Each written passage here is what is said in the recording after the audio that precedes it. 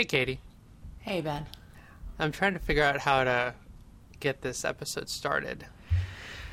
Yeah, this is always the trouble that we have where we sit here and we think for a while about how we want to start. Yeah, I reckon this is a universal problem. Getting started with stuff. Yeah, like where do you start from? We know where we want to go. We want to talk about today's topic, but... Yeah, we want to talk about our topic, which is getting started. So, you are listening to a contrived introduction of linear digressions. So today we're talking about when you get an email, and the email says, "Hey Katie, love the show. I'm getting into machine learning. How do I get started?" Yeah, or this happens all the time when I'll be at conferences or chatting with people, or I get this question a lot. Because you're like celebrity status, right? Oh, stop. Sorry. That's okay. But it's a fair question. Data science is it's a hot field right now. A lot of folks who are interested in getting their first job, especially, that's what I hear about a lot, because it's challenging to get your first job. And so the question that I get fairly frequently, and I thought was worth just talking about here, is some version of like, how do I get started? Yeah. And also, I mean, just given how popular this field is in general and how many new things there are, probably as a beginner, it's pretty overwhelming looking at all of these different things that you could be reading about and not knowing what to focus on. And I've definitely been not guilty, but I have fallen victim to this mentality before in software of like, okay, I've got all of these different things that I need to read. I guess I should just read all of them. And then at the end, I have learned none of them. And that's not such a good strategy, I'll say from experience. Yeah, I think data science and machine learning can be the same. I mean, it's a good problem to have, right? That there's too many good resources out there for you to only have maybe one or two that you have to pick from to get started. Instead, you have dozens, if you like. But putting that aside for a moment, usually when I'm talking with people, I don't make assumptions about the best way for someone to learn material, because just everybody has different learning styles, right? Some people learn by taking online courses. Some people, they would do much better to do something that's in person, whether it's like a boot camp or a master's program, depending on some of these folks. Some of these people are coming out of PhD programs, so they don't need any more formal training. They just need a little bit of polishing. So usually I will let a person sort out for themselves what type of learning is best and most suitable for where they are in life and what they're trying to do. Usually the question that they're asking, I'll interpret in a slightly different way, which is, okay, let's assume that I have some baseline way of getting familiar with this material. Like, what do I do with that? Do I take courses? Should I have a blog? It's a little bit more about how to signal, especially to the job market, that you're a candidate who's worth talking to if someone's a hiring manager. Oh, that's interesting. I guess I hadn't thought of... you mean like having a blog, right? Like starting a blog. Yeah. Interesting. Yeah, so I've definitely thought about that as a way of signaling to somebody, hey, like I'm in this field. And then I've separately thought about it as it's important whenever you're learning something to have some sort of reflection that you podcast. do. Like a podcast. Yeah, I mean, like, I've learned so much about machine learning having done none of it. Yeah, same. But that's a totally separate topic. But yeah, like, if you just read all day, then you're not going to learn as much as if you read half the time and then write about what you've read half the time. And a blog can be a good way of doing that. But I guess I hadn't realized that those two could be the same thing. You could start a blog, and that could be also a part of the way that you learn.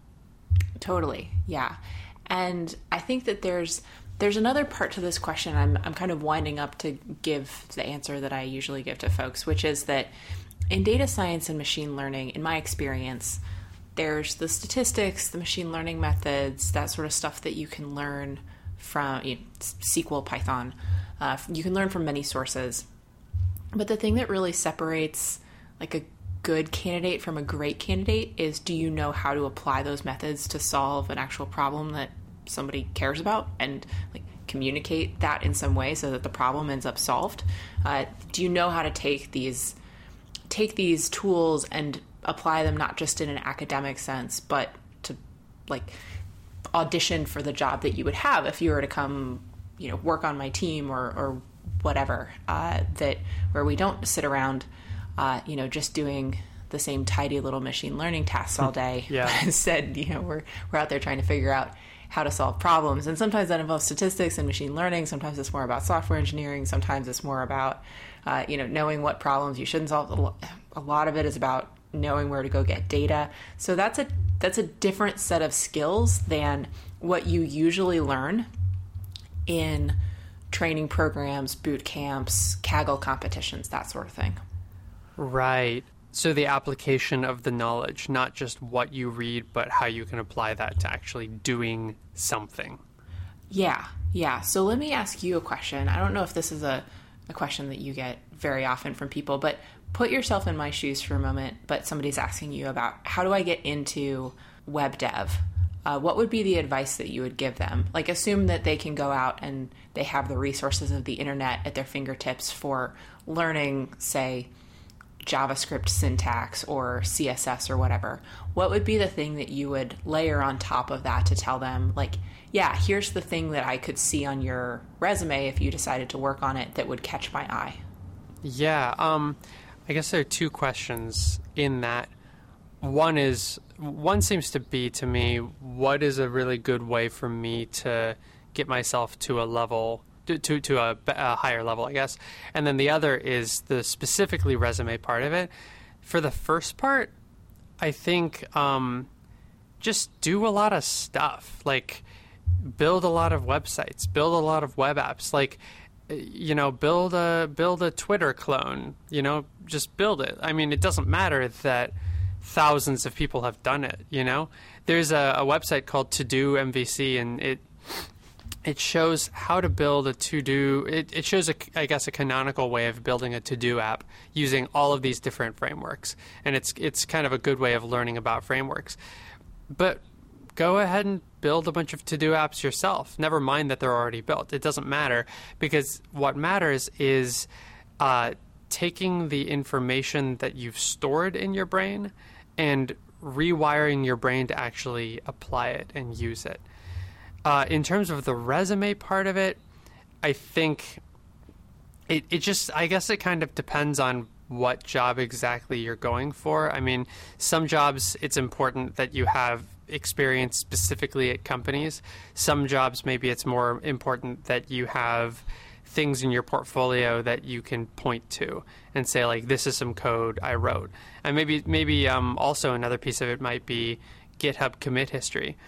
So some of these things you can merge together, some of them not as much. But if you're just building a lot of stuff and you're putting it up on GitHub, frankly, it doesn't matter if the quality of some of your earlier code is bad. The important thing is just that you continue applying these things, running into issues, finding ways to solve them, and that'll make you a really good candidate.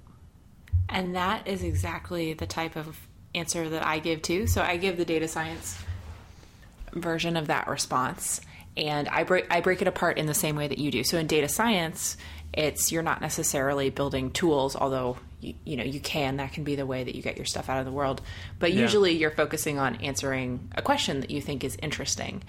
And so the biggest tip that I give to folks is go out and do projects on your own, especially projects that interest you, like as a person. And the reason why I think those are so valuable is because that the things that interest you as a person are probably mostly not things that have tidy little data sets for them floating around so that you can express it as a machine learning challenge. And that is so much of what a data scientist's real job is thinking about a problem that they want to solve and then figuring out how to go get the data and clean it up and get it all merged and formatted correctly and all that kind of thing. So starting with a project that you care about and then having to go out and do that hard work around gathering the data and getting it to a place where it's ready for machine learning analysis is like, that's exactly the kind of thing that is a very true audition for the actual work of data science. And then the second piece that you mentioned about making it publicly available in some way, for data scientists, this is usually not too hard to do because there's things like notebooks that you can publish on GitHub and that sort of thing. You can kind of publish your work as you go. But the other aspect to it that I didn't spend time on before is when you do your own self-motivated personal projects, it gives me a little bit of insight into the types of problems that you find interesting, which is just so much more, it tells me so much more about you than a class project or than a Kaggle competition or something like that, because there isn't a ton of creativity in anything about like the problem formulation of those types of things, because usually it's just handed to you and they say, here's the data set, solve this problem. But that doesn't tell me anything that interesting. And so, you know, in a world in which there's lots of folks who might be applying for a job or what have you, getting a sense of who you are as a person and that aspect of it is kind of valuable, and that's where a lot of the connection is made. And I think this, I'm speaking for myself personally here, but I think that it's, you know, it's true of anyone who might be considering you for a job or what have you. They want to get a sense of who you are as a person and what you would be like to work with. And so getting a little bit of a glimpse into your personality and your interests is hopefully never a bad thing. I remember a project that you did way early on in the making of this podcast. You and I both had this problem where we would say a lot when we were recording. Yes. And I remember you had this idea, what if I could make a model that could take in the audio stream, the audio recording from the podcast, and detect all of the ums, and then possibly even from there remove the ums automatically. So that way you, as an editor of the podcast, don't have to go and do it manually. And I figure, I guess I think of that as kind of an example of this. Like, it doesn't matter that you didn't finish it because you got busy with a lot of other things and you had work and you also were recording the podcast. And it's also actually, I don't think I would ever trust it to totally edit out all the ums. Yeah. Just as a side note, it wouldn't save me any time. Next step is a machine learning algorithm that can understand what we're saying and edit the podcast to be really nice and concise. Indeed. And we just trust it. No, but yeah, I imagine if I'm just going back to web development, if I saw 5 candidates and one of them had whatever the equivalent of an detector was in web development, I would think, whoa, that's like, it doesn't matter that this person may not have finished it. It may not even matter that the project doesn't quite run. The thing that's interesting to me about that is not the code the person wrote, but it's the fact that the person thought to identified a problem that, you know, maybe was in their life or just seemed like fun to tackle, and then actually tried to solve it proactively. And that's, I guess, when you're looking for people to work with, definitely it's important that they know their stuff in terms of the actual subject. But something that I think is underappreciated or not talked about as much is someone's ability to identify problems and just go and solve them, like their proactivity. And so having a lot of code out there, it kind of shows that proactivity and also that interest just in the topic. Totally. There's one other thing I want to mention here, and then we can call it a day, which is that this is kind of a side benefit, but if you're working on a project, especially one that, you know, that you thought of and that you think is cool and that motivates you, then you're much more likely to push through some of the hard spots. And that's some of the hardest stuff about doing projects, is not getting them started, but kind of continuing with them when they're not, when they don't have that new car smell anymore and they're kind of boring. But if what you're doing is you're solving a problem that you really care about or that resonates with you, then you're much more likely to see it through to a more complete stage. So even if it doesn't mean that you have to be saving the world or whatever, you can just do like baseball stats. But if you're a person who really cares about baseball, Or I don't know, like what else do people get carried away with?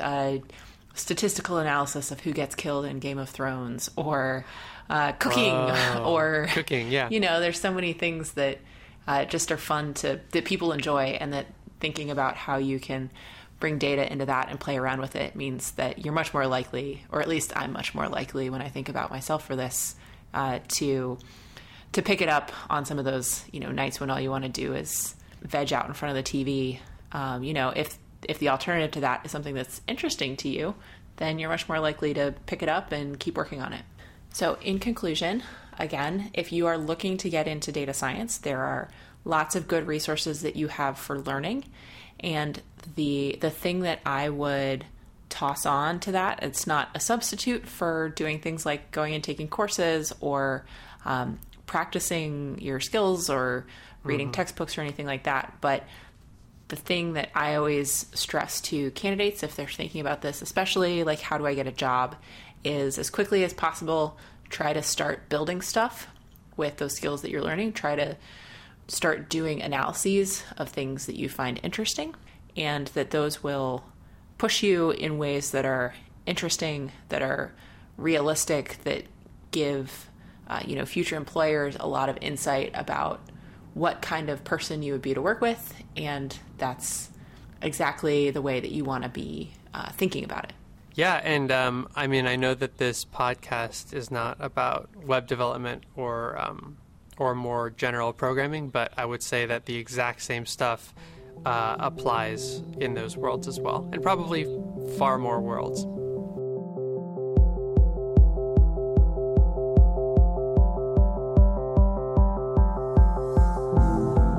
Linear Digressions is a Creative Commons endeavor, which means you can share or use it any way you like. Just tell them we said hi. To find out more about this or any other episode of Linear Digressions, go to lineardigressions.com. And if you like this podcast, go ahead and leave us a review on iTunes so other people get to listen to this content too. You can always get in touch with either of us. Our emails are ben@lineardigressions.com and katie@lineardigressions.com in case you have comments or suggestions for future shows. You can tweet us at lindigressions. Thank you for joining us, and we'll see you next time.